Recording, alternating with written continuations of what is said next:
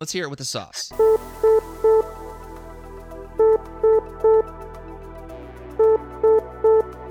Incoming transmission. Engage house party protocol. Mark 4 powering up. Mark 17 powering up. Mark 44 powering up. All suits are online. Welcome to House Party Protocol. Power up, suits, and welcome into another episode of House Party Protocol. My name is Will, and with me today are two friends from way up north, at least way up north to me, maybe not to you out there listening. It's the one and only Leland from the Aegis Brand Studios. What's happening, man? Not much. What's up? Oh, chillin'. And his PIC, and for those of you that might not know, that's partner in crime. That's Troop. What's up, man? Oh, not much. Happy to be here today to talk about some cool things. Heck yeah. Glad to get you on. And for those of you that might not know, Leland has a YouTube channel. It's Aegis Brand Studios. Check out the link in the description. I'll make sure to put one in there for you. And he has a battle buddy, partner in crime. I don't know how you would describe yourself, Troop, but you guys definitely like to ram plastic models into each other, metaphorically speaking, obviously, quite regularly, and it's always an enjoyable experience. But tell the suits out there a little bit about yourself. I rumble in Canada. I play a lot of different games, move a lot of different kinds of plastic, and I love gaming. And so, unfortunately, I ended up with this Leland character, and so I don't know if my name's been besmirched, but I do truly appreciate our games. So we keep going. There you go. Thinking you're the worst kind of famous, internet famous. Internet famous. It's the worst kind, but also the best kind. It's so I'm told, anyways. Well, we have a jam-packed show today, so I am going to waste not a moment, and we're going to be talking about the brand new, recently revealed Logan the Wolverine, or I've been trying to think. So we have Violent Steve as like Steve 2.0 or whatever you want to call it, right? So it's like Violent Steve, like that's kind of his name, right? And so I feel like we've got to come up with one for Wolverine here. And like just calling him Logan just doesn't sound as fun. And like Cowboy Hat Wolverine, that doesn't have a nice ring to it. So I was thinking maybe Violent Wolverine or Wild Wolverine. What do you think, Leland? I mean, the Wild Wolverine has the nice alliteration going for it, right? I mean, it just kind of rolls off the tongue. Always a crowd pleaser. Troop, what do you think? Well, unfortunately, I can't agree with Wild Wolverine only because that's the only thing the other Wolverine does that's really great. So I'm gonna pass on Wild Wolverine. I like Violent Wolverine personally. All right, cool. Yeah, I like it. And you're right, because he is the best at what he does. No, he's the best at what he does, and that apparently is only rolling wilds, but definitely not when you need them. Never. Yeah, I don't think I've ever seen a wild. Yeah, exactly. It's a little. It makes me a little sad when I use that superpower, I would say, but I digress. So, as usual, suits, we'll take a look at this model. First things first here, and we don't really have like a good 3D picture of it. Which I don't know if you guys noticed, they haven't been putting up the new models in the gallery lately. Have y'all noticed that? I don't really check out the gallery all that often, to be honest. So Only I when had you not come on caught here. that.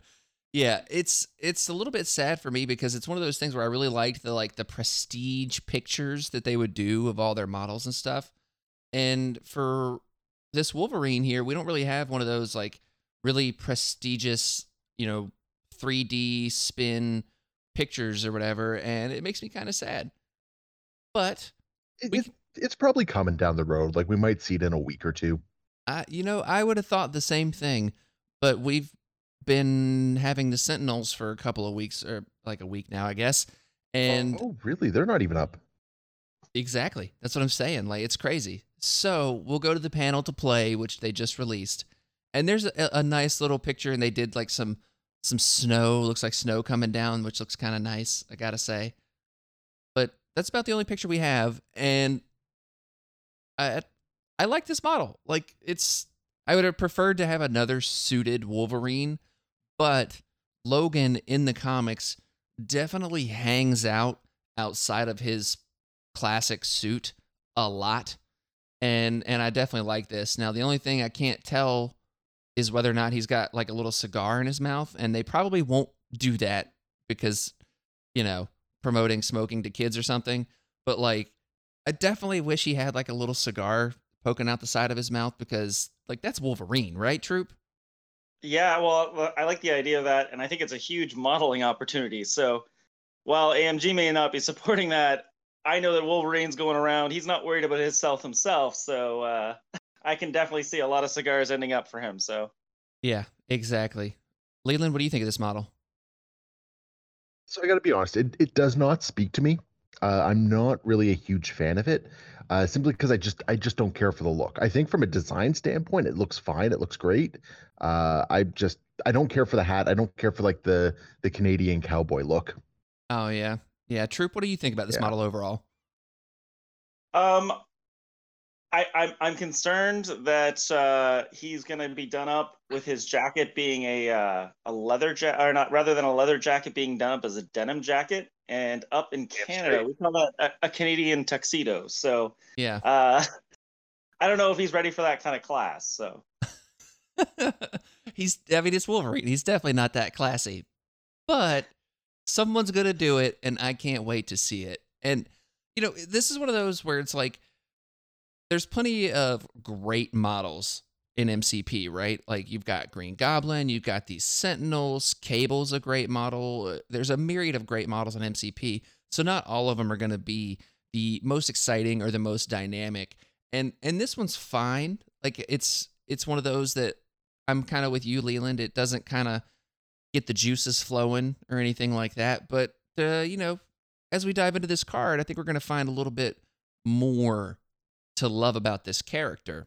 And to start us off, we've got a left stat line now. I still don't know what to say. Top left, left. It all sounds weird. Basic stat line, maybe that. Maybe they would start with that. I don't know. Logan the Wolverine with an alter ego name of James Logan Howlett. He has 4 physical defense, 4 energy defense, and a 2 mystic defense. He has a stamina value of 6. He is threat 4, size 2, and he moves medium. And before we get too much deeper into this, nothing changes from what we're talking about on his injured side, unlike the original Wolverine. So, Troop, how do you feel about this basic stat line here? I like the upgraded energy defense. Like that's always been a bit of a sore point for me on the other Wolverine. He's he gets shot too easily, and I think that's a sad thing. So I really like the fact that he's a little bit tougher against energy, and I love the fact that he's 6 and 6 on both sides. He doesn't tire out. He's 100% the whole time. Yeah, I'm with you there. Leland, how do you feel about that 2 mystic defense? Is that still going to be a pretty big weakness for him, you think? I think the 2 Mystic defense is fine in the grand scheme of things. I think it's always a good thing when characters have some built-in weaknesses to them, and I think that's exactly what this Mystic is. I mean, traditionally speaking, he's never really reacted too well to having his head messed with, right? Exactly. So I think it makes perfect sense to have that 2 Mystic. Now, I do want to say though, just in regards to the stat block, something that AMG has been doing that they can just bugger right off with at this point is changing the name of the heroes themselves, like Logan the Wolverine. You've just invalidated so many fun cards by Oh doing man. that. I know, right? Like the is fastball specials just say Wolverine? Weapon X program There you go. just says Wolverine. Yeah, It was just a little pet peeve of mine. That's all. Yeah, But otherwise, yeah, like I like the stat line. I think the 4-4-2 is perfectly fine. And as Troop said, having the 6 on both sides for stamina is just wonderful. yeah, yeah. I'm with you there on definitely the stamina front, and yeah, fastball special just says Wolverine, which is definitely a sad day for Logan the Wolverine here. But it's one of those things. I think maybe it's because they might not know they're going to have other versions, and like I think whenever we see tactics cards that have the alter ego name on them as opposed to the superhero name, that's when you can kind of be like, maybe there's another version of this character around the corner, because we've seen that a few different times now where they've updated different wordings and whatnot. So, Yeah. Leland, will you go over Violent Wolverine's attacks, please? All right. Well, to start us off, we have his physical X/ attack, which has a range 3 with 5 dice for 0 power. It is your typical builder, so that is, it will gain power equal to damage dealt. He also has a range 1 place. After the attack is resolved, you can place him within range 1 of the target character. And then it has the Wild Pierce. So if it rolls a wild result during the modify, or what is it? Basically, it can change one of the defender's crits, wilds, or shield results to a blank. Heck yeah, I love Pierce. And in terms of the timing of this is definitely a weird one sometimes. Like, even though we've had this for a long time, it still can be a little bit weird. And the timing is basically you, as the attacker, roll your dice, the defender rolls their dice. You, as the attacker, roll your crits in, defender rolls their crits in. Then the players modify their own dice. So starting with the attacker, he modifies his dice. So like if you had anything like Eye of Agamotto or maybe some other stuff on this card that we're going to talk about a little bit, you would do that with Wolverine first. Then the defender would choose to modify their dice. Then the attacker can modify the defender's dice. So that's when your Pierce comes in. So the Wolverine player could say, oh, you rolled a shield over there? Well, let me change that to a blank. And then this is the only time that this really comes up is for things like MODOK or Black Swan or Doctor Strange when he's got the Ironbound books up and he's got his reverse pierces. So basically the Pierce could get rid of the reverse pierce on Doctor Strange as an example, or the Pierce would still go through on one of MODOK's, and then the defender would change that Pierce result, or could change that Pierce result. I know it's a little complicated, it's a little weird, but it's one of those that you still have to like. It's a weird little timing thing, but outside of that, I gotta say I love this attack. like back to the attack here. 5 dice, range 3, with a place within range 1 that is mandatory. I was just going to say, you got to watch out for that mandatory aspect. Yes. So I really like what they've done with this attack, because I don't know how much Beast you've played, but you always play Beast and you roll that wild and you place and you're like, darn it, I didn't want to place. But like with Wolverine here, you're like, okay, I'm placing. And I like what this does for like objective play and stuff like that, because now you're able to say, okay, Wolverine, I need you to get up to this objective. You're within range 3 of it. Cool. That's ours now. Yeah, it's a crazy amount of extra movement is what happens with it, right? Exactly. Troop, how do you feel about this attack as a builder attack? So I absolutely love the fact that he can use this to sometimes ping pong himself ahead, but other times it's more about like just getting into the right position to do something else that he might be able to do later. But the fact that he has it's range 3. It's kind of like he's always got that extra little reach with his claws, and this card is actually exemplifying that. So yeah, I also really love that. Imagine that he's like leaping. Like every time he does this, it's like that scene from X2 where he's like leaping and he jumps down and he stabs the guys. That's what I imagine. Yeah, absolutely.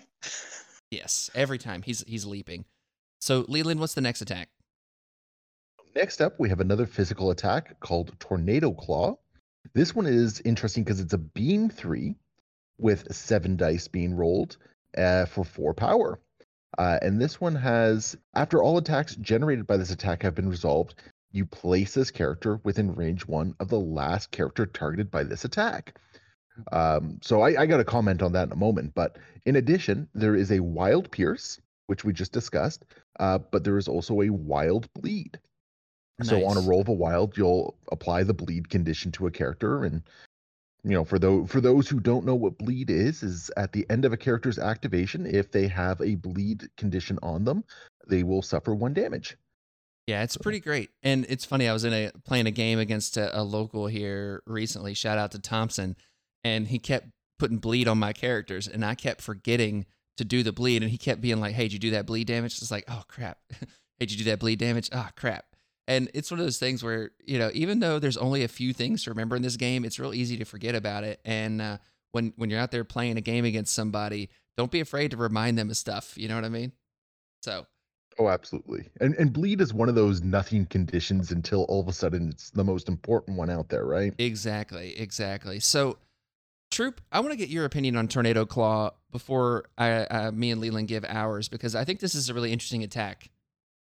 Okay, so normally I hate Beam 3. Beam 3 usually means I placed my guy wrong, and I'm actually only going to get 1 guy with this because I'm just out, just slightly. But because of the X slash, he gets to place himself from that attack, and you can set yourself up for this one, sort of like a ping pong move. Like I hit the 1 guy with my X slash, place in range 1, line up my Beam 3, and then slash through and get to the other side. Like, I just love the idea of him like ping ponging off of opponents. That just seems amazing. Oh, I completely agree with you. And this is one where it's definitely about like the setup, right? And setting up with X slash and trying to be in range to kind of affect the game state and all that stuff. But even if you aren't able to set up with X slash, which I think you definitely should be trying to do that. But if you aren't, that's fine. But as long as you're close enough to get a couple of them, you can definitely affect your positioning. But the interesting thing about Tornado Claw is it's after all attacks generated have been resolved, placed within one of the last character targeted by this attack. Now, what you could see happen is some very cheeky, like Lethal Protector or Heroes for Hire or Bodyguard effects that, like, you're like, okay, I'm going to place off of this one, be on this objective, or be able to grab this objective, whatever. But then all of a sudden, Captain America throws up the shield and he says, "Oh, no, you don't," and interrupts that, and you have to place off of him instead of the character you were trying to originally place off of. I think like an effect like that is very interesting, and that interaction is one that is very interesting for players, and I'm excited to see that unfold on the tabletop. Leland, how do you feel about it? I think you're absolutely right. Actually, that was kind of the point I wanted to bring up when I was reading through it. It basically forces you to think about how you're going to resolve the attacks in that beam. So who's the first person getting punched, who's the second, and so on, because you want to be able to kind of control where your place is happening as best as possible. So you got to watch out for little things like that. Is it going to come up all the time? No, I don't think so. But when it does come up, it can really screw with your math. Oh, absolutely. And I don't know about you, but whenever I'm playing someone, and even though I've done a review on every character in this game, and I've played a ton of this and all that stuff, I don't remember what every character does all the time. So one of the things I always am asking is like, "Hey, do you have any defensive tech that I need to know about before I start choosing my targets or something like that when I'm doing a beam or an area attack?" And it's as simple as that. Just ask your opponent, "Hey, do you have anything I need to know about before I start deciding who I'm targeting and which way I'm going?" And I think that's a perfectly fine thing to do. Would you agree, too? Yeah, I think that I love the way that you set up something, but you kind of, hey, anything I should be worried about with this guy over here? Oh, yeah, right. That thing. You want to spend the power? Okay, yeah, that's cool. But I also like the fact that you can kind of like use this attack because you kind of choose the order with who you hit in a beam. That you could be like, okay, the guy you can defend over there, I'm going to hit him first. Mm-hmm. Okay, you're going to switch it over with bodyguard. Okay, now the rest of my beam's going to hit these guys. I'm going to place where I want it to anyways. So I Yeah. think this kind of is a little sneaky that it kind of gets around a couple of things. Oh, yeah. Absolutely. So one of the things that I can't remember, and I'll have to get some clarification on it, is so let's say you've got a beam and Captain America, Vision, and Black Widow are all three lined up for your beam. Let's just use those three as an example. And you target Captain America first, and let's say he survives. Captain America can then bodyguard for one of the other two, and then you can't target that character you targeted that Captain America bodyguarded for. You can't target that one again. So let's say he bodyguards for Vision. You can't go back and target Vision again. You just have to go after Black Widow, and then he bodyguards for Black Widow, and there you go. So I think those are like the scenarios where you kind of have to think about it a little more, but I'm pretty sure that's how that works, like in terms of like targeting for beams. So if it's not, I will let you guys know. But yeah, I think it's just super interesting and makes for a lot of fun. Don't worry, I got you on this. I can just say something totally wrong, and like Negladar will just appear like magic, and he'll give you the right answer. This is true. So, Troop, let's go over these superpowers, starting with something that isn't very nice. So the ability is called What I Do Isn't Very Nice. It costs 3 power. It's an action. And it says, this character immediately makes an X/ attack action. After the attack is resolved, if the target character is size 3 or less, this character may throw the target character S. This superpower may only be used once per turn. I love it. And it's an active superpower, so it has to be during Wolverine's turn that this is used. And yeah, what he does isn't very nice, I'm going to say, because this is a sweet superpower. It's a little expensive for, I think, not actually getting... It's like a weird version of a charge, right? Because you got to think about that range 3 place off of X/. There's no movement involved in this one, which definitely seems weird, but at the same time, you are getting that movement when you do X/. And in terms of the timing of like placing versus throwing, here's a very fun thing. You get to choose which one you do first. Can confirm, speaking of Nagoldar, he confirmed that because both things happen during the same step in the attack sequence, you can do the throw and then place off of that, or you can do the place, then do the throw. The fact that like you have so much control over when these things happen is just amazing. Like I'm going to do this first because this is advantageous, or I'm going to drop this guy here and then throw you over there. Like you've got so much control over everything with this ability, and that's just amazing. You can use it to set up sweet beams as well, right? Like, because you now have that control aspect. You can throw somebody into a position where maybe you weren't able to beam multiple people before, but now you're in that position to do so. Oh yeah, the sweet beams will flow with this one, but in order to do that, you're going to need a lot of power, and it's one of those things, 7 power when you just look at it in a vacuum, but you should get at least a little bit of a refund on What I Do Isn't Very Nice, especially with some of the other things we're going to talk about here in a second. I keep alluding to this, burying that lead just right down in the ground, but you know what? It's all going to come around here in a second. I love this. Like you said, Leland, setting up those sweet beams, playing that little bit of control. I mean, that is the kind of game I love to play. Like I like to throw dice and throw hands, all that fun stuff as it relates to MCP, I guess. Not throwing hands in real life. No. We're not out here trying to be a ruffian or something like Wolverine. But well, you do have a big stompy robot in your convocation that casts Fist, right? He does. He does cast Fist, and also he casts like energy lasers, so it's pretty great. It's anyways, I just love this, and it's size 3 throw, so those characters like Lizard that are hard to displace or Omega Red, you're gonna sneak up on those characters with this character, which I think is kind of fun. Throw a She-Hulk. You can throw a She-Hulk. Oh my goodness, that sounds awful. I mean, it's it's supposed to be the other way. Yeah, exactly. Like, what is Wolverine doing here? And I just love the idea of, again, like thematically thinking about this little 5'3" Canadian dude running up on a She-Hulk and being like, "Get out of here!" It's just that kind of stuff just makes me laugh so much. So, Troop, what's the next superpower we have here? Well, it's a passive. It's Adamantium Skeleton. We've seen this before. It's when determining whether this character can be thrown or pushed by an effect or special rule, or when it's colliding with another character or terrain feature, this character counts as size 3. Oh yeah, makes sense. We aren't in de-adamantiumed Wolverine yet territory.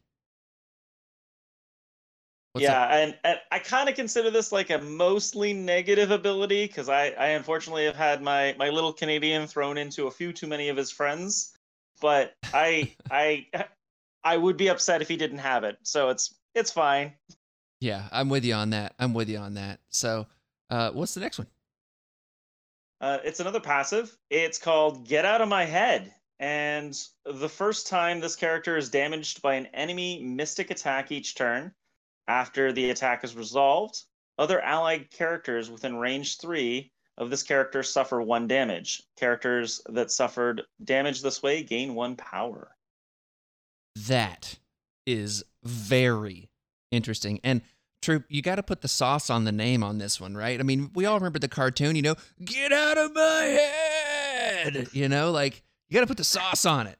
Let's hear it with the sauce. Get out of my head. Perfect. I love it. So yeah, I gotta say this is a really awesome innate superpower. Leland, what do you think about this one? I think it's very interesting, very flavorful, and I think they actually got the right sort of balance of balance to the wording of the rule. Because I know there's been some discussion about it. Well, why doesn't it affect all other characters within range 3, right? And I think if that were the case, you could create sort of like an interesting little Wolverine bomb where you just don't want to target him with mystic attacks when he's in deep into your backfield or anything like that. So just by having it target the allied characters to Wolverine himself, it creates a very interesting risk reward. But it also plays into something else we're going to see on this card very nicely as well. So I like it. I think it's actually quite interesting. I completely agree with you. And yeah, there's a little bit more to come. And the thing I think about this is I also feel like, again, it's a thematic thing, right?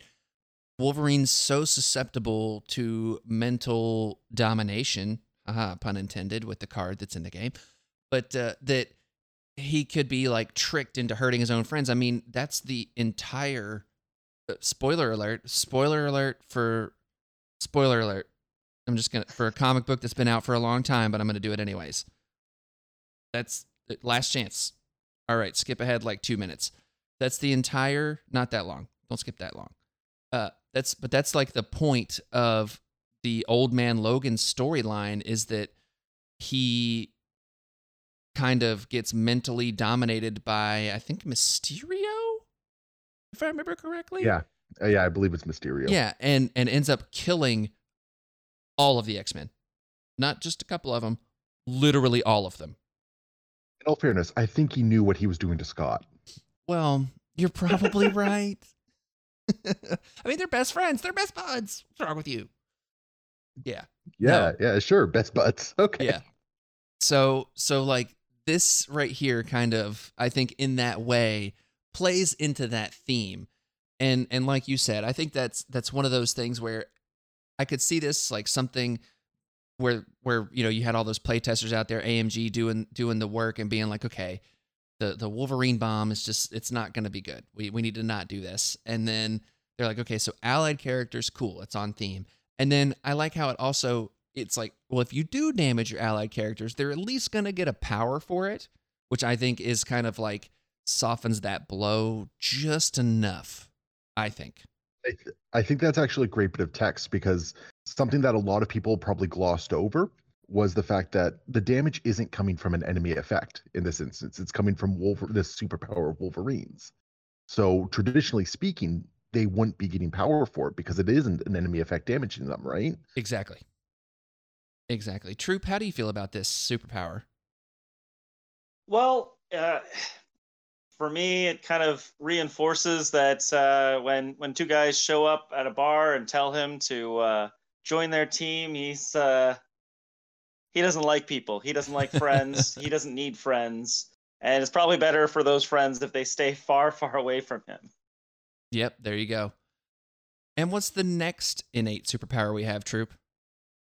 Well, we have another passive. It's called On the Hunt. When this character makes an attack, if there are no allied characters within range 3 of it, this character may reroll up to 2 of its attack dice. Ooh, boy, that's spicy. Oh my gosh, is this spicy? Troop, I want to get your opinion on this one first. So I was alluding to it at the start, but Wolverine doesn't like friends, and he doesn't need friends because he's rolling 2 attack dice on his things. And with those wild pierces and wild bleeds, you can kind of fish for them. So, like, he's going to get through a lot of extra damage just because he gets to reroll these every time. Every time, as long as he doesn't have friends, he's got violence. Oh, violence is definitely on his side. And I think it's really interesting, like this, the first time we've seen anything like this, where whenever friends aren't around a character, then they get a benefit for it. And when you think about range 3, I mean, everybody remembers the dark days of Bitter Rivals, I'm sure. I say dark days. I actually really liked Bitter Rivals, but whatever. So that's a pretty big bubble. It's a lot more space than you think. So I think On the Hunt is a really interesting thing here. And this also plays into why Tornado Claw is worded like it is. Like, after all attacks generated, you do the place. That way you can start from a place where On the Hunt happens and then maybe get closer to your friends after that, which I think is really interesting. And trying to set up the staying out of range 3 and having to make those tough choices of like, okay, do I go for the optimal target and be within range 3 of my friends and not get the 2 rerolls? Or do I go for maybe a suboptimal target and then I get all these rerolls and maybe it changes that math just that little bit? I think that's a really interesting like conundrum for players. And I know, Leland, you and I have talked about this before. Providing players with choice and tough decisions is awesome. I mean, isn't that what you see with this superpower? Absolutely. I think it's just gives them so much wonderful utility. But I think more importantly, it lets you sort of harass a board edge on his own, which is not to be understated because this is a card that can very easily go up against 2 3 threat characters, a 4 and a 3 threat. Like, he can take on multiple targets without too much difficulty. And this rerule just makes sure that any attack that goes through is going to have that extra little bit of punch to it. Oh, absolutely. Absolutely. And then Troop, he's got two other things here. Yeah, so they're both passives. It's Healing Factor 2 and Immunity Stun, something we've seen before. Oh, yes. I love it. I think it's great. And I got to say, just like looking at the total package here of Violent Wolverine, I'm impressed. And I think it's one of these things where it's like he's going to feel really different on the tabletop than his original version, which I think is fine. In terms of, I know there's been discussion about like invalidating the original version. That's tough to say. Like, OG Wolverine has his place in many people's hearts. I get that, but he was never my kind of character. There was just too many downsides to warrant putting him on the tabletop for me, and he didn't fit with what I wanted to play. Logan the Wolverine here, Violent Wolverine, definitely has more of what I want to do on the tabletop, I think. Got that little bit of control. It's got some interesting movement and kind of like the idea of like a super solo. And we have characters in this game that kind of fit that mold of super solos, but not as much in the way of like Logan the Wolverine really is a super solo character because you want him to be away from his friends. And to your point, Leland, keeping him out on a wing, like, oh, hey, I'm going to hold down this objective over here on the side and then pop in and then maybe pop back out or something like that, I think could be really fun. And I want to get your overall thoughts on this character, Leland. What do you feel like with this character? Actually, I feel very similarly to this Wolverine as I feel about Violent Steve. I think it's an excellent iteration of the character. I don't think it necessarily invalidates the previous one because I think what we've seen is we've seen the team player Wolverine, and now we have the loner Wolverine, right? Mm-hmm. So there's 2 very different play styles that you can work with this one. I love the fact that we have a character that can very much go and bully the backfield. He can go after those sort of like those objective campers, the Oh yeah. Wongs of the world, the Bullseyes of the world, and really put a lot of pressure on them. But he's not a slouch when it comes to other fights in the game as well. You don't have to worry about throwing him up to any objective, and more importantly, you don't have to worry about him not holding, like securing or contesting an objective on his injured side, like the Uh-huh. other Wolverine. Exactly. Troop, how do you feel about this character in the overall? So with his two powers that say I don't like friends, I was immediately like, okay, can this guy hold a lane by himself? And I think he can hold certain lanes, but he has some frustrating matchup issues. Like you can't really drop him down as your first drop onto a lane and be like, aha, I've got everything solved here, because they're going to drop a Mystic guy on the other side, and Logan's going to have a bad day. But I really do think that like he could stare down a 2 threat and a 3 threat, maybe even 2 3 threats without a lot of concern, and probably come out on top. And as Leland was saying, get into a backfield position where he's just causing a huge amount of problems for your opponent, while the rest of your team is maybe more clustered between the other two lanes. I the Mystic weakness with get out of my head was definitely one of those things that make sure that I kind of need to be ready to drop someone before him, and make sure any sort of heavy hitter Mystic guy on the other side is kind of out of the way before I drop Logan. But I really like how I actually spent a little bit of time last night kind of going through the other 4 threats that have a lot of physical attacks. And I was trying to see if there was anyone who was just better than him. And the only one I kind of got close with was Violent Steve. But even in that situation, Wolverine still got his 2 range 3 attacks that are just, it's so good and applies in so many situations. In his place, it feels like he's always going to be doing something. I'm hoping that there's some sort of card that's going to allow him to do a pseudo charge or something like that, because that's probably the one area I'm most worried about with him. But I'm very excited to see this out on the table. I don't know that I'm necessarily going to try to throw him in with a lot of his mutant friends, but I have some plans for him in certain matchups. So we'll see what happens. Yeah, for sure. And in terms of where he fits in with friends, even though he doesn't like friends, we still have to put him on the tabletop with other models. I mean, I guess you could run just Wolverine alone here, Violent Wolverine, but you probably don't want to do that.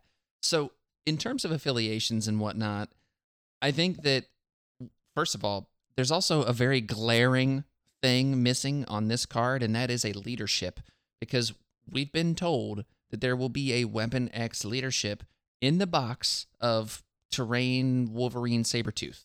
So there's no leadership here. So does that mean Sabretooth is the leader of Weapon X? I find that to be very interesting. Or does that mean we're going to have a complication situation where we have a card or something like that? So I'm very intrigued by that. So One possibility that you're missing is it could be like the Black Order and you assign it to somebody. So it could be a card that just like spontaneously drops down for someone. So oh yeah, absolutely. So I'm excited to see what they do with that and what that leadership is. I'm very curious. So I think in terms of where Violent Wolverine fits in, I think places that are going to be able to give him extra dice and then he can maximize that reroll is going to be great. But that's usually means keeping him within range of his friends, right? So the only one that I can think of is like a Black Order where he can get a Death's Decree. But I don't know if Wolverine really fits in with that, right? Or anywhere that you're dropping a Thanos and he can be like, okay, boom, I'm going to Death's Decree from range 4 this Violent Wolverine, and now you are dead. Whatever it is you're going for there. But I think other places that are interesting are, I think like Sentinels could be interesting, because being able to put Prime and him together, and Prime's rerolls are range 4, so you're just like kind of stacking the rerolls there. But remember, when you stack rerolls, it is diminishing returns. You'd rather have extra dice, but still getting extra rerolls, super good. And in terms of my normal games, like I play so much Convocation, it's hard for me to take a look out of that. Like, I actually don't think he'd be terrible there, but at a 4 threat slot, I've got other characters I want to fit in The reason why I don't think he'd be terrible in Convocation is, okay, the Mystic Defense thing, he just gets no benefit from Ironbound books, but whatever. But being able to say, okay, the rest of my team's going over here, and then Violent Wolverine's going to just be over here harassing whoever he is going to harass. I think that kind of thing is interesting. And I think that whenever you're putting this version of Wolverine in a squad for you, that's how you kind of have to think about it is, all right, do I want my 4-threat character, which is a lot of investment, operating over here on an island and trying to hold things down, and maybe my opponent potentially just running away from him? But that has value in and of itself too, especially if it's pay to flips or something like that, or if you can get an early extract objective on Violent Wolverine, then you can say, okay, now you have to come to me. And I feel like that kind of stuff is very interesting, but I can't really think of any particular leaderships that really stand out other than what we would expect, something like X-Men. Like if he's not affiliated with X-Men, I'll be really disappointed. So, there's that. But other than that, I mean, Leland, do you have anywhere that you think he really fits in? Actually, I got two. So the first one actually is Web Warriors. Hey. Because he brings an aggressiveness that Web Warriors lacks at the moment. And then Miles' leadership giving him that defensive reroll and possibly the ability to reroll crits is actually really good for him, I think. I think that just gives him a lot of extra steam. But that's the easy one. The other one that I actually really like is actually Hydra. Toss him in Hydra and give him experimental weaponry or scientific whatever that Zola card is. Yeah, and give him that card. So all of a sudden, you're boosting up his defenses a little bit, and he's got the healing factor to hold on, to just kind of like regain some of that health that he's going to lose from it. So that is one that I actually really like. And then of course, because you're going to be running him at objectives, like if it's Red Skull led, you're going to get that extra little bit of power for holding the objective. Or at the very least, if it's Strucker led, you will have that option to sort of shift off any conditions that might get tossed on him. Yeah, the scientific method, that's the one you're thinking of there. Yeah, that's really good. And when you were talking about the rerolls, you mentioned criticals. What you meant was crit fails. And I agree with you. Sorry. You're good. On the Web Warriors thing, because while, again, 4-threat is a contested spot in Web Warriors, and a lot of times because you want Venom in there, or you want to be able to play really wide or something like that. But I feel like this could be interesting if like you get a bad secure setup, and like let's say you're playing something like Intrusions or something like that. You could say, okay, Wolverine, you go over here and fight the guy that's, this guy over here, and then pop in when we need you. Or you can say, try to just run around and displace and move with your Web Warriors characters and put Wolverine in the position to make, him get more value there. And I think that's really interesting. Troop, what about you? Where do you see Violent Wolverines fitting in? So my pet spot for him, because I have a sick fascination with it, is Dark Dimension. Dark Dimension gives him the power to throw out what I do isn't very nice and Tornado Claw on the same turn, or because he has a healing factor. Oops, I had too much energy. Healed it anyways. I'm not too worried about it. And Dormammu really doesn't want to have a bunch of friends around him because he's already costing 8 threat. You really need someone who's going to hold a lane by himself. So I love Wolverine over in Dark Dimension. But my other one that's a little bit more cagier is actually in Midnight Suns. And the reason for it is you could do an X/, do your one place, bump, and then all of a sudden you're almost 3 away from the character you just hit, potentially hitting another character for some more damage. So you can get to some really wild situations if you can do some tricksy bump in the night shenanigans. So I really like both of those guys for that. Absolutely. Those are real good things. And that's one thing I think that we didn't really mention. He only has the one superpower, but like you want to get that online, I feel like, as early as possible. So anywhere where he can gain that extra power, especially early, I think is going to be very strong. And the last thing I want to say about Violent Wolverine here, I don't think that he is a like if he's in your roster, he's not there to play every single match. Like if you want to play him every match, you certainly can. Be my guest. Like, I'm not saying he won't provide some value on the team, but what I mean is I think you drop him into very specific crisis setups and very specific opponent setups, right? Like if you're going into an Avengers that doesn't have a Dr. Voodoo or any Mystic on them, I think that's really strong. Or if you're playing on a really spread out secure scenario, so like Scoundrels or the Infinity Formula, the B shape, the D shape, I think all of those are valid places to put him. But if you're playing on Demons Downtown, if you're playing on Intrusions, Mayor Fisk, stuff like that, I think it's less good. Mayor Fisk and whatnot, I think is actually a really good one for him because he's immune to stun. But also you don't want to be around your friends and having a single character hold down one side unless your opponent's entire team piles on to that side that Logan's on, then, that could create some interesting situations. So actually, yeah, Mayor Fisk sounds like a really good one for him the more I think about it. So anyways, final thoughts for you, Troop? I actually want to double down on that. Him in your roster is actually going to be really good, not just because you can look at your opponent's roster and be like, oh, I'm definitely going to drop him, but your opponent has to look over at your roster and be like, you know what? Maybe that Dr. Voodoo isn't the best in this situation, but if he brings Logan the Wolverine, I need to make sure I have him. So sometimes it's going to make your opponent make some dicier decisions than they need to. But overall, he's going to bounce around, make a big mess, even in those situations where you're worried about him being clumped up. If he gets off a tornado claw or what I do isn't very nice, he's not going to be around anyone. He's going to be at the back of the table by that point. So I love him. I love what he can do. I wish he liked Friends a little bit more. I feel that. I just want to quickly circle back. Drew, did you just insinuate Voodoo is not a must-take? I was trying to imply that was the case, but I wanted to come up with someone else that I'd throw out maybe, but not necessarily. And everyone I came up with was really bad. I mean, Clea eats Logan's lunch. Yeah.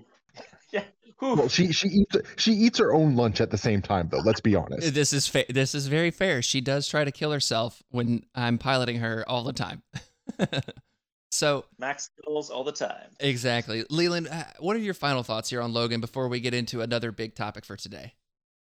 I think he's a very splashable 4 threat. I don't know if he's necessarily at the top of the 4 threat list for people to splash, but I think there's definitely arguments to be made for him in certain lists. I think he can get a lot out of a number of different affiliations. I think he can do a lot of work on his own, and I think he's really solid at putting pressure on the backfield, which is something that I absolutely love doing. I mean, as Troop can attest, it's something that I love to do with Violent Steve all the time. It's what I love to do whenever I try to make ASM work. I like anything that puts pressure on that backfield. Absolutely. I'm right there with you, Leland. I think that's really excellent advice and a way to think about piloting this character. So, Suits, let us know what you think about Violent Wolverine and whether or not you think he's going to be of value on the tabletop and some places that you might deploy him and get the most out of him. And you can let us know by sending us messages on Facebook. You can send us messages over at housepartyprotocolpod@gmail.com. If you are a part of our Discord community, you can send us messages over there. And if you want to learn how to be part of our Discord community, you can check out patreon.com/housepartyprotocol. For as little as $1 a month or $12 a year, you can support the show and come and be a part of the most awesomeness Discord community this side of the internet. And just come hang out and all that fun stuff. And we'll be doing some more giveaways and stuff as the time goes on. And for our I guess, Christmas giveaway, we're going to be doing this box, the Logan, Sabretooth, and Bunker box. So I'm excited to do a giveaway for that. And now, gentlemen, since a giant bunker piece of functional terrain comes with these characters, I think it's only fair that we have a discussion about terrain today. And what inspired me to think about this is you guys' last battle report where it was the Avengers versus the Midnight Suns, I think it was. And Yes. and y'all were playing with the Quinjet, and throughout the game that piece of terrain was very impactful, and not just on like the game state itself but also just on how the models sat on it, just physically being a presence on the table, and how like you had to make sure things balanced and all of that stuff. And I felt like that it made for an interesting discussion, and you guys mentioned that at the end and in the after action report, how having a big discussion around terrain was something that you wanted to do. So that's one of the main reasons why I invited both of y'all on here today, is because I want to talk about that. I think terrain in this game is so interesting and so dynamic, and AMG does such a good job with, I think, their terrain rules overall, but yet we get these beautiful models like the Quinjet that just don't feel particularly functional. And there's a couple other ones that we're going to mention here, but I want to get you guys' opinion on this a little bit. And Leland, I'm going to start with you. Like, how do you feel about terrain and how its impact on this game overall is felt? So anyone who has tuned in to watch any of the battle reports that I've put together, and this goes way back through multiple game systems. One very consistent thing that you'll always see is that I love to build a board that is lived in, a board that makes sense. It looks functional. That it's not just okay. Well, we have the requisite number of pieces on the table here to make the game state work. I always want to make sure that there is lots of terrain because I think it makes the game look great and I think it elevates it. And speaking as somebody who has recently taken on the role of like an ambassador pushing the game, it makes it more interesting for onlookers as well. Um, so I Absolutely. think that's the mindset that everyone needs to understand from where I'm coming from on this one, because it is a mindset that doesn't necessarily jive with the competitive side of the game. Because what is it? The recommended pieces are what, 12 to 20 pieces, ranging from size 1 to size 5 for the game, I believe it is. Yeah, I think it's Um, like 12 to 16. I don't remember how many it is, but I personally don't play a board with less than 14 pieces, because I like my board to have a lot of variation and stuff. And in terms of the competitive scene, each piece of terrain has to be at least range 2 away from each other. So that's another thing that, when I'm playing my casual games, I don't even think about that.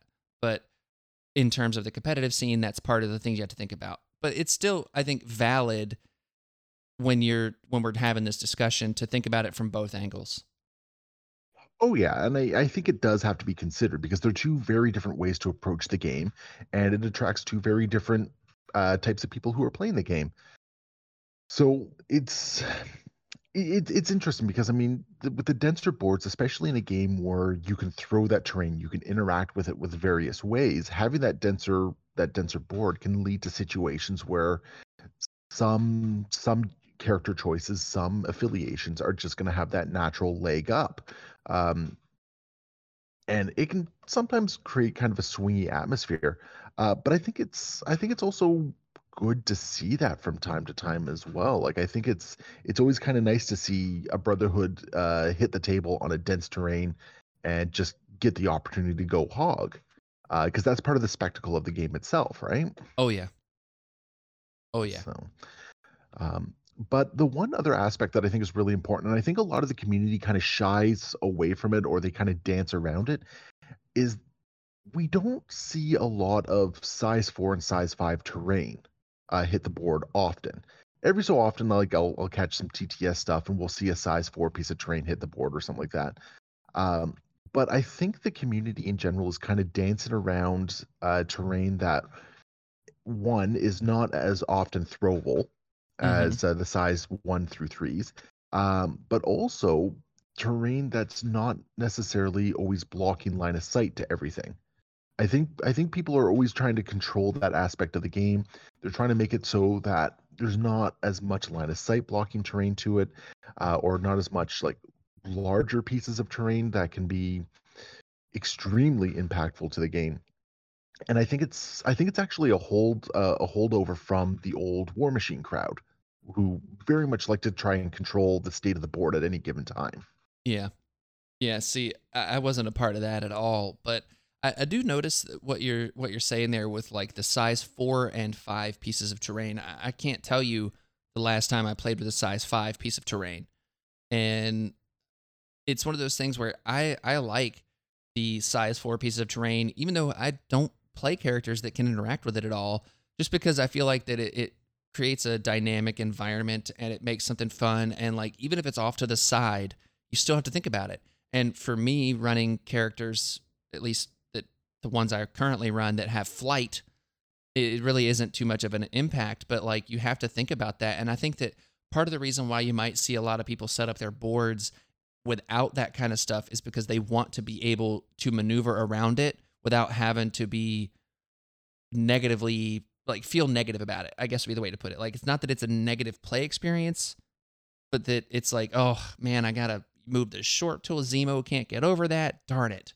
That kind of like, I feel like maybe that's where people are coming from with that kind of stuff.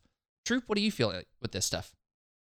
I have a similar opinion to Leland, but I have a slightly different bend on it. Like, I really dislike the idea that board setup is going to have a dramatic impact on how powerful my characters or tactics cards are going to be. So, like, in a recent game, I had Dormammu running around as I do, and I played the card Smash, where I tore apart a fuel truck and tossed out 10 dice with each of his basic attacks, and it meant that card was really good. Cards like Heave Ho and as Leland mentioned, Magneto's Brotherhood ability, those cards are only really impactful if there is the terrain there to be used. So sometimes I have a little bit of beef with tournaments that, what do you mean this is like this 12 or 14 pieces of terrain on this board? Where's the rest of it? Where are my size 4s? Where are my size 5s where things are definitely hiding? Like, how are those poor baby sentinels going to hide behind a building, a tiny little 2-story home, if you don't have it on the table? But I think that AMG has done a better job than almost any other company with regards to releasing very good, very playable terrain that also takes the look of the game and really gives its own flair. And I love that aspect. It's interesting that you say very playable terrain, because I remember you guys talking about your Quinjet experience and having the cockpit area as an area that's just a dead area because you can't even get a model to balance on that. And the idea was like, well, maybe you put some poster tack on the bottom of that or something like that. And that's like kind of anti-thematic and slows the game down. Let me take this poster tack off real quick. So like, do you feel like it's okay, Troop, to have that dead area on the board where it's like, you know what, just models can't sit here?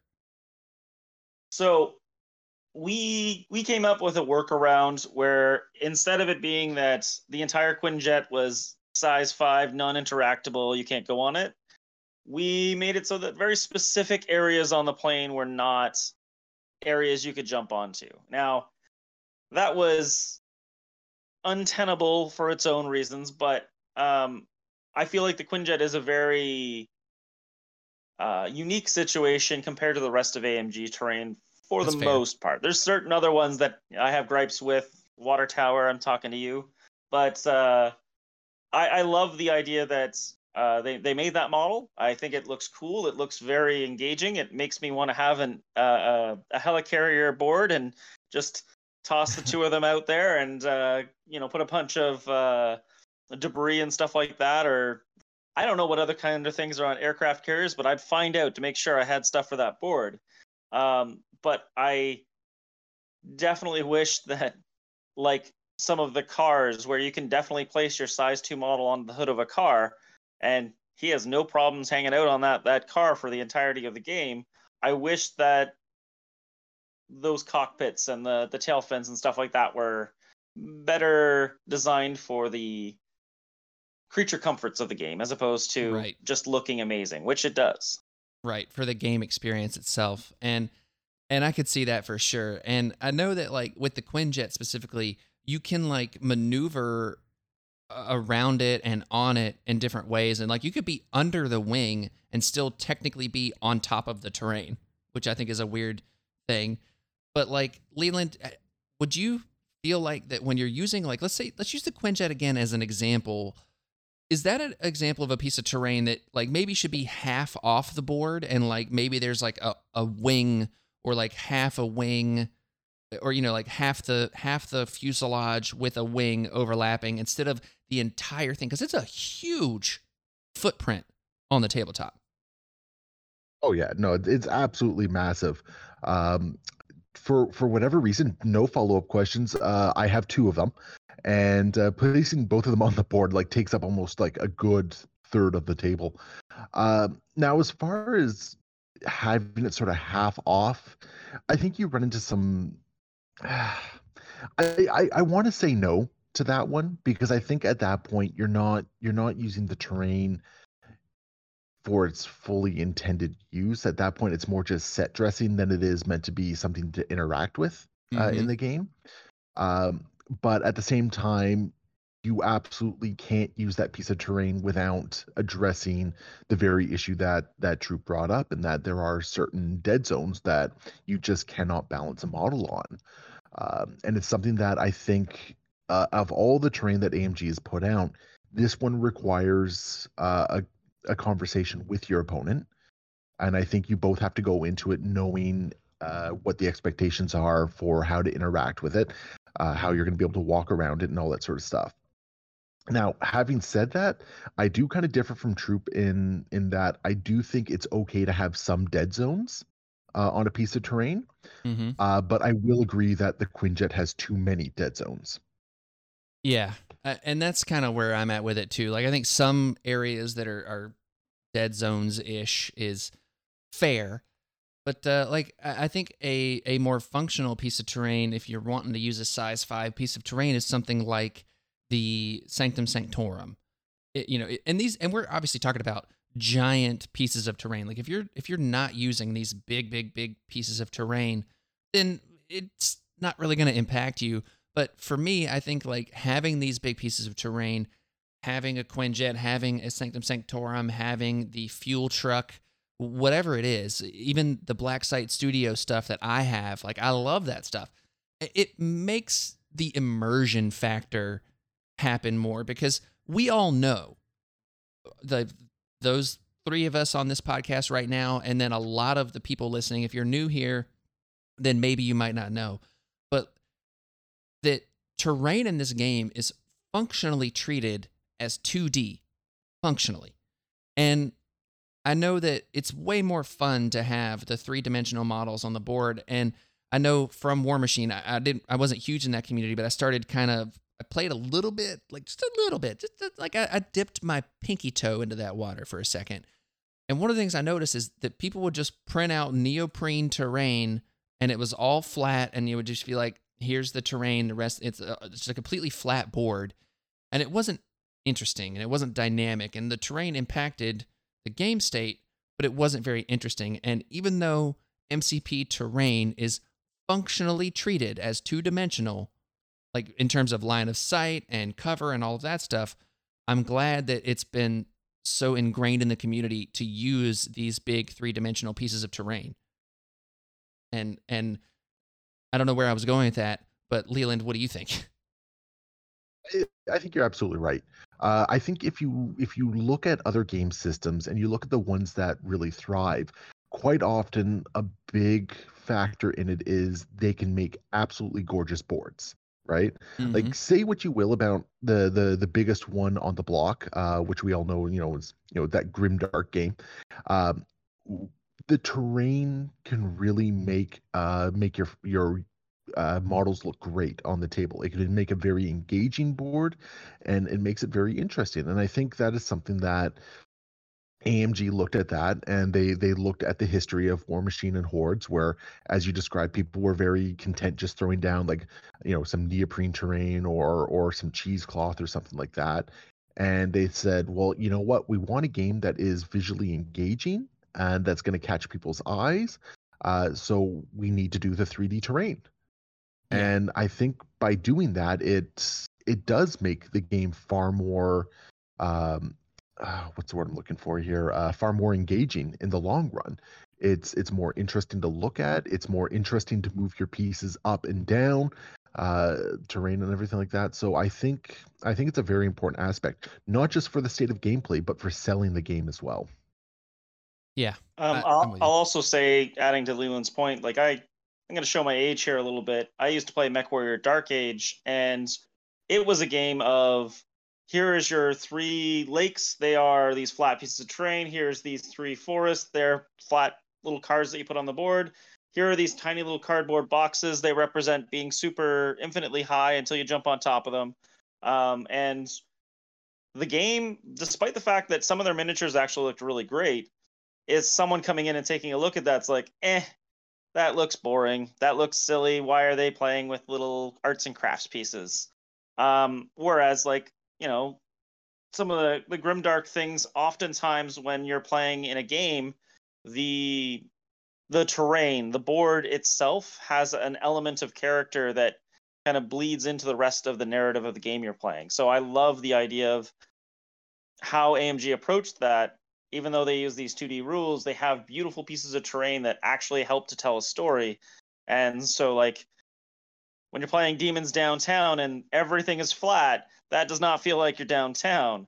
Mm-hmm. So I like the fact that they've added this element. And while some of the stuff is not necessarily exactly the way we want it, like I would love to have a flat cockpit because I love the idea of Wolverine sitting on top of the cockpit of one of those Quinjets and then just leaping down. I'm very happy that AMG has done so much to make sure a lot of the terrain works really well. Yeah, I'm with you there. And it's funny because like recently in a game I had with my buddy Sean, there was that Roxxon thing with the Sentinel body in it, and he goes, "Okay, I'm gonna throw this at you." And I'm like, "Okay, cool. It's size 3." He goes, "No, it's size 4." I'm like, "Excuse me?" Because I'm so used to thinking about the bodega, as Leland likes to say, being size 3, but no, there's a Sentinel body in there, so it's size 4. And like that little interaction I thought was pretty funny. And it's stuff like that in this game where we have kind of established things like, okay, this car is size 2, this dumpster is size 2, this bodega is size 3, and then they kind of like tweak it in such a way, like in that instance, it's definitely like a little gotcha moment there. Speaking of the Roxxon station, though, that sign, that size 3 Like, sign that you can't that's see fine. past, yeah, yeah, like we had Punisher sitting like in that sign, and I've got Danny Rand there, and he's obviously ducking for cover, but I'm like, there's no reason for Danny Rand to be ducking from cover because Punisher can't shoot underneath that sign. It's size 3. He's only size 2. What are you doing? Exactly. Like it's the little things like that that definitely break the immersion factor, because like you can see through the sign, but then I have to remind, maybe the signposts are enormous and bulletproof. And he's like doing the treat, like the little get skinny, stand behind it kind of thing. You know what I'm talking about? Yep. Like when you were kids and you used to play hide and go seek, and you're like, getting real skinny there, hiding, and you're like trying to be real skinny. You know what I'm talking about. Oh yeah. It, it, Oh re- yeah. it reminds me of the Sentinels from the X-Men cartoon hiding behind a tree. Exactly. So it's those little things like that. We're definitely lavishing praise onto AMG with this, but I do think those little touches there are definitely like a little bit of like ugh. But we've got some questions here that I want to take a look at from some of the listeners out there, and one of them that Merzane brings up is, for tournaments, would you want terrain to be part of list building and deployment, similar to X-Wing? So for those of you that aren't familiar, X-Wing, you're able to like basically set up your own like asteroids and debris fields and stuff like that are floating around in outer space before you actually start a match. And in terms of how that would work with MCP, one, it would, I think, extremely extend the deployment and setup time. So I do not like it for that reason. And two, I think going to a board, especially like at an event, and saying, okay, what side of the table do I need to be on? And it's a little harder to do in an event because most events don't play on circular tables, but saying what side of the board is best for my squad as it relates to the terrain and being able to kind of go through that process, I think is a lot of fun. And I think that if you tried to build your board right away, it would slow the game down too much and take a little something out of the excitement of going to a new board for the first time. And Leland, what do you think? So I would say that if terrain were to become much more influenced by the players themselves, I would say that one of the big caveats would be that the TO still has to supply the terrain. Don't make it so players have to bring their terrain. That's just gatekeeping. That's just cost gatekeeping. Mm-hmm. Not everyone has the amount of terrain that they can throw down on a table. Most people probably just have the core box terrain. So if you make it more involved for players, don't make that a factor. TO still supply the terrain. What I would say though, if you wanted to experiment with that at an event, I would say that you provide a selection of terrain on the table and you allow the players an additional 10 minutes for their round, and then just do alternating place terrain following the typical rules, range 2 apart from each other, keep it away from the edges, stuff like that. I think it could create a very interesting dynamic for the board itself. It allows you to have a little bit more control over things. So if you want to say try to counter a Brotherhood team, well, maybe you try to play some of the bigger terrain over on your side of the board away from where they're going to be, or vice versa. So I think it could create an interesting dynamic, but I think that's something that a TO would have to play around with to see if they're comfortable with it, and I think that's something that they would have to approach their community about as well to see if they're comfortable with that as well. Yeah, I could see that. I can just say, personally, that would not be for me. I wouldn't want to do that, but it's something, if somebody out there does that, let me know what you thought of it, because I'm very interested to see how that would play out. Troop, do you have any thoughts on this? Yeah, I do. So I actually play X-Wing as well. I thoroughly enjoy it. One of the things they do in there is like you bring your 3 pieces of terrain, they bring their 3 pieces of terrain, you put it into a pool, and then you go back and forth placing it. You don't have to place your own terrain, you can place your opponent's. So it allows for, like, if they have a sneaky going on, you can kind of play around with that and anticipate it. So there is a little mini game with regards to putting down terrain. Now, I think you're absolutely right. If we were gonna spend like an extra 20 minutes of our game time placing terrain at every board, that's makes for a very low impact use of our time. But I could definitely see something like where a board is already partially set up with, let's say, 4 pieces of terrain, 8 pieces of terrain or so, and then each player is allowed to bring, let's say, 8 size worth of terrain. So they could bring like 4 cars, or they could bring like a truck and 2 cars, or a truck and a couple of signs or something like that. And even though it would add a little bit of time to set up, I don't think it would add quite as much time. And as long as both players were able to manipulate what's going on, I think that it could lead to some interesting and engaging play experiences without necessarily dragging things down and creating kind of a, let's add an extra hour and a half to our tournament day. That sounds like a total non-starter. But right, maybe adding, like, what if we added an extra 40 minutes to our day? That might not be as bad. Yeah, I could see that. And something like that is definitely more intriguing in this topic for me. But I still feel like that certain affiliations, Brotherhood specifically, and Magneto, and then anyone that has a Hulk or a Thor, anyone that can move size 4 pieces of terrain, right? Like, I feel like that something like that, saying, okay, well, I'm going to drop this truck in the middle of the board or between these objectives, and you are going to have to deal with it. Not to mention the other size 2, 3, whatever pieces of terrain that were already on the board to begin with. So, like, I feel like that certain affiliations, if they have that agency, would be just that much stronger. Whereas you can say, all right, well, I'm playing Brotherhood at this table that is less good for throwing terrain, so maybe I play Mystique. You know, that kind of, like, I think part of the reason why pre-established boards for me is so good and why I like it so much is because it makes the players have to make choices based on their list and that they can't just totally tech out for one thing. And I think terrain relates to that. So the next question we have here is from Cthulhu Taco.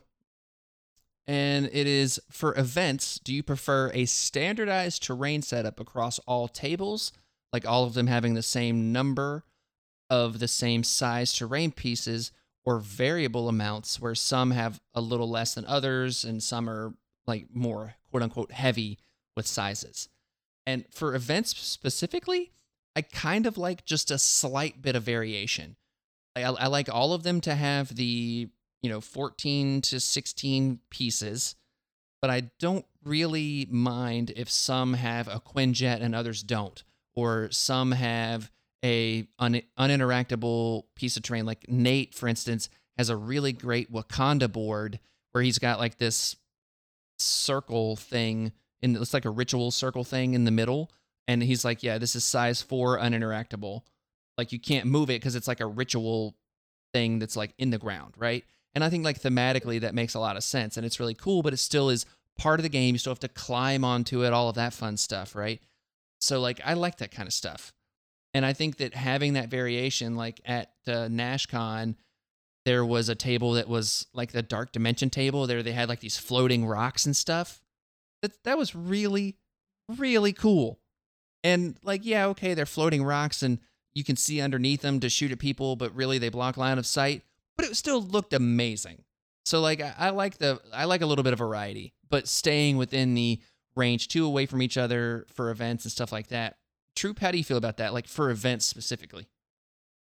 I think variation is the part of the game, right? And while I was definitely at an event recently, and we definitely talked about the concept that like, is table 1 something that should be set to the top 2 players, and therefore if you started at table 1 and you keep winning, you just stay on that table the whole day.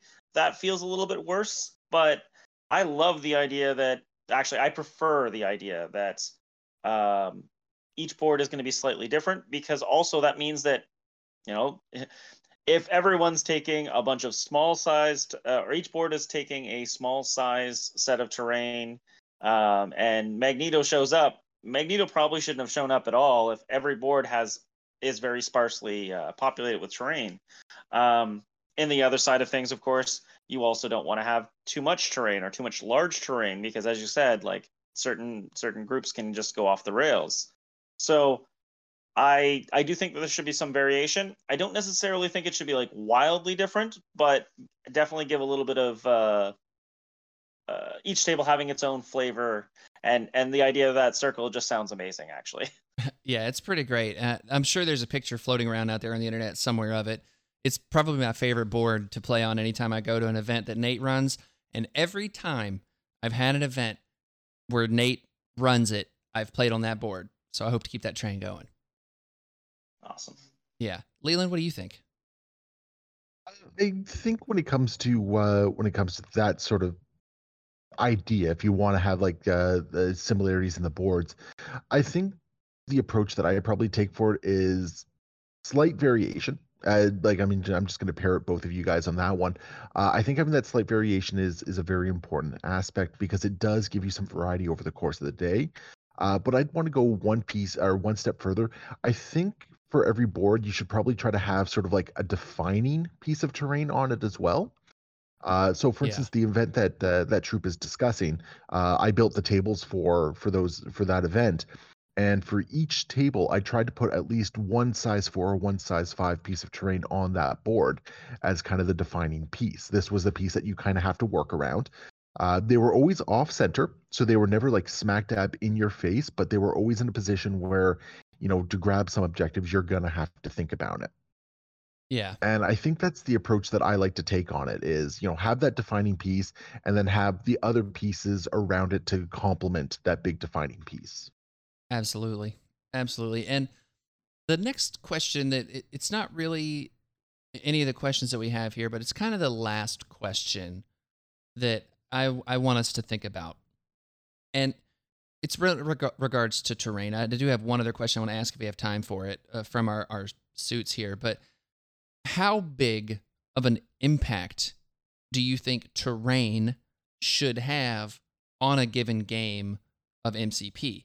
Do you think that, and that means from throws or from having to climb on it or from the Quinjet just being awkward or whatever, but like how big of an impact should terrain have, and is there some kind of like gauge that we can use to think about that impact or whatnot? And I want to start with you, Leland, because you play on these really beautiful thematic boards. It's really awesome.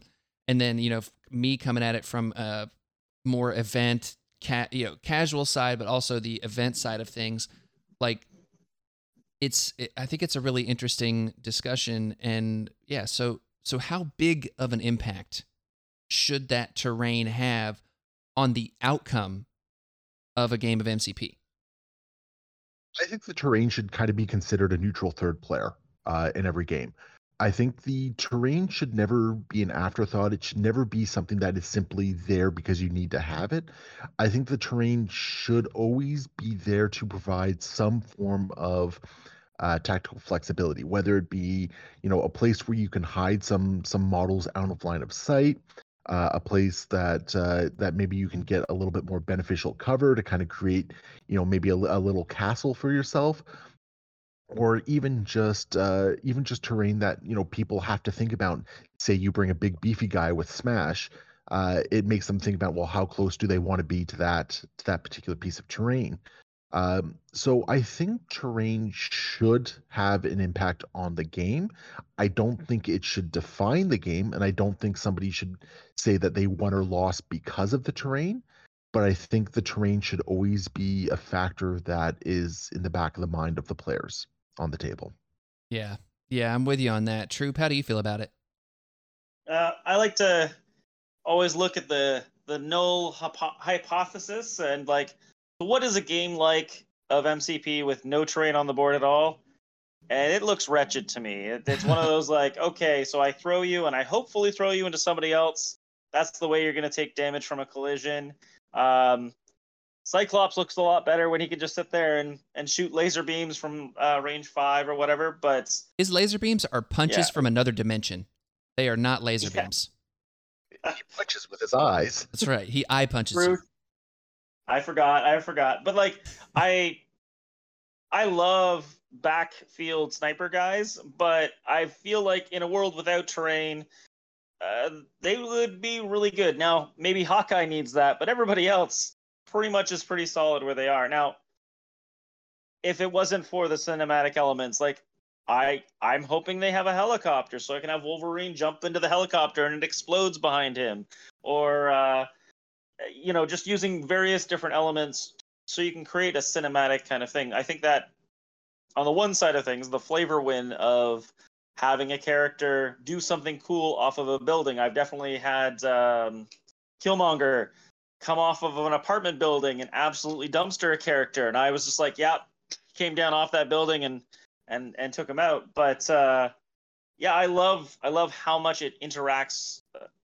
I love how important it is to have terrain be an interactive element. And while I don't necessarily think it's always going to be neutral, because I think by having variation of terrain, you can kind of tweak the power level of different characters in the game. And that if everyone's planning for a certain range, it means that there's a much larger range of characters that are just better in that situation. But yeah, at the end of the day, I think the terrain is a big part of this game, and I think AMG did it right with a lot of elements for it. And they could do a little tiny tweaks that would really make me happy, but otherwise I think we're pretty solid. Yeah. We need a Thanos copter. I was just going to say, as soon as he said helicopter, the Thanos copter for sure. And, to kind of finish off this terrain discussion, I think that terrain should, like Leland said, be that like neutral third player in a way. And yes, some squads are going to be better equipped to handle the terrain interactions on this board. So for instance, flying characters are going to not care about moving over it. Web Warriors characters not going to care mostly. And then you've got other things like Brotherhood. They're going to be better at throwing things.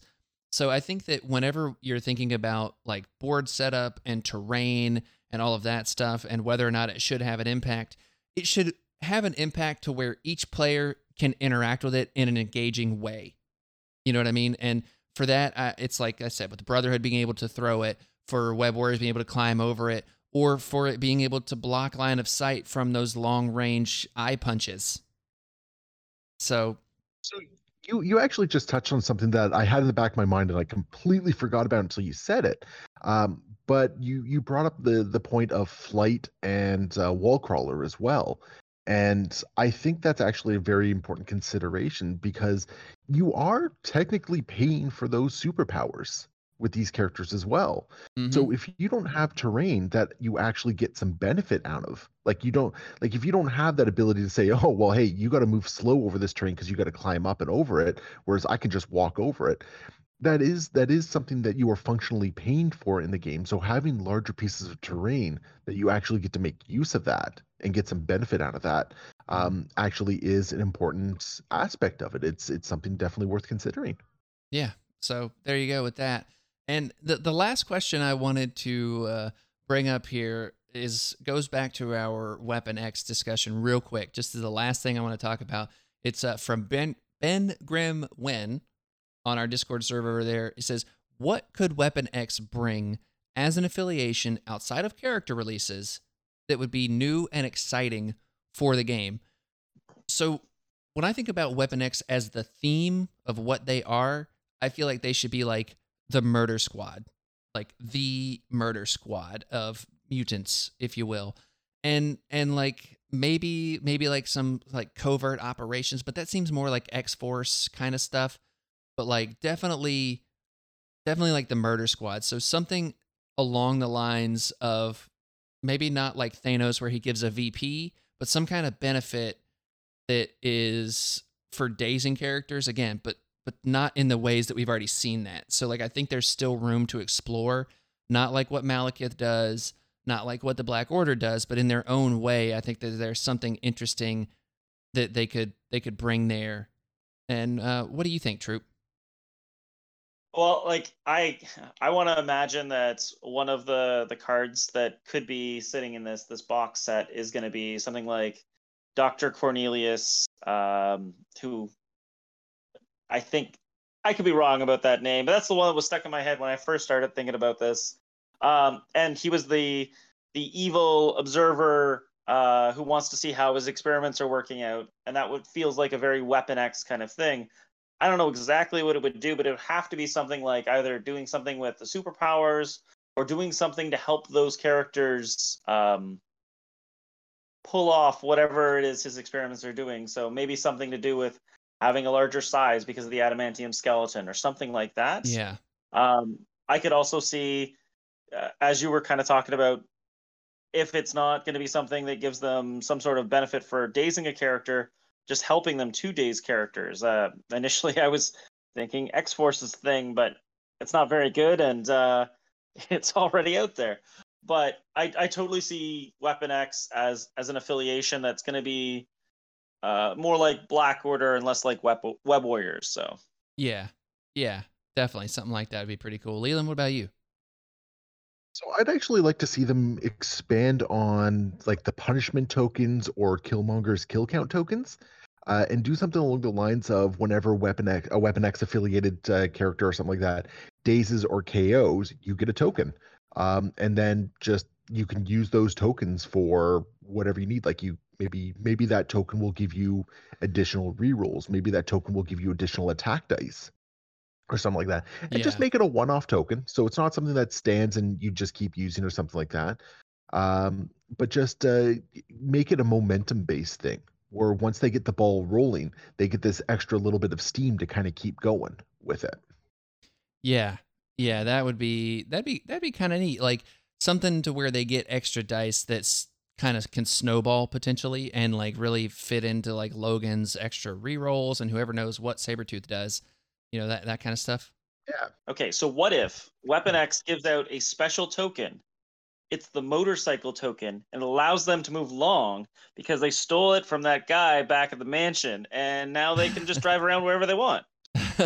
Hey man, it'd be a good use of the motorcycle that comes with this set, right? Yeah. And the token is the motorcycle. There you go. Exactly. There you go. I love it. I love it. And with that, I think we're going to put a nice little bow on this episode. So, Suits, let us know what you thought of the new Violent Wolverine character, and let us know what you think about the terrain and how it should impact the game, and whether or not AMG is doing a good job with it, or any other discussion points that you want to have about terrain. Just let us know, or anything around MCP. Definitely just let us know. And you can send us messages, like I said earlier, at housepartyprotocolpod@gmail.com. Through Facebook is a great way to interact with me. I love whenever people send me messages over there, and we get to chit-chatting and stuff about the game and whatnot. And then also you can send messages on Discord. Like I said before, I'm at HPP_Will on most of the MCP Discords out there, or you can, for as little as $1 a month or $12 a year, support the show. And basically it's just paying for the hosting, paying for the giveaways we do, that kind of stuff. Like if you want to know where your money is going, it's just to keep the HPP lights on, so to speak. And I can't say enough my level of gratitude for all of the suits out there that choose to support this show in that way. It is incredibly meaningful to me, and I am very, very, very grateful for all of that support and for all of the interactions we get over there on our Discord channel. And to find that stuff, it's patreon.com/housepartyprotocol. Leland, where can people find you? So I am all over the interwebs, Aegis Brand Studios on Facebook, YouTube, Instagram, all that sort of stuff. You can definitely hit me up throughout there. I am on a number of the fan Discords as well. And just to parrot what you said, for the low cost of $1 a month, you can join Will's Patreon and you can yell at me, and that is definitely worth $1. It is worth $1 sometimes. I can't say that. Yeah, totally. Troop, are you present on the interwebs? Well, I'm only internet famous via Aegis Brand Studios, but I'm always lurking there. And if people want to yell at me and tell me things I've done wrong, they can fire messages out into the interwebs and the space that is the interwebs there, and I will either respond to them or get Leland to follow up with them. Nice. Well, thank you, gentlemen, very much for being on with me today. It has been an absolute blast. And again, to the suits out there that are listening to this, I hope you enjoyed it. This has been a Thick Boy Extra Deluxe episode, and I hope that y'all have enjoyed it. And I really appreciate your time and all of that stuff. So thank you so very much. And with that, party on, Troop. Party on, Will. Party on, Leland. Party on, Will. And power down, suits.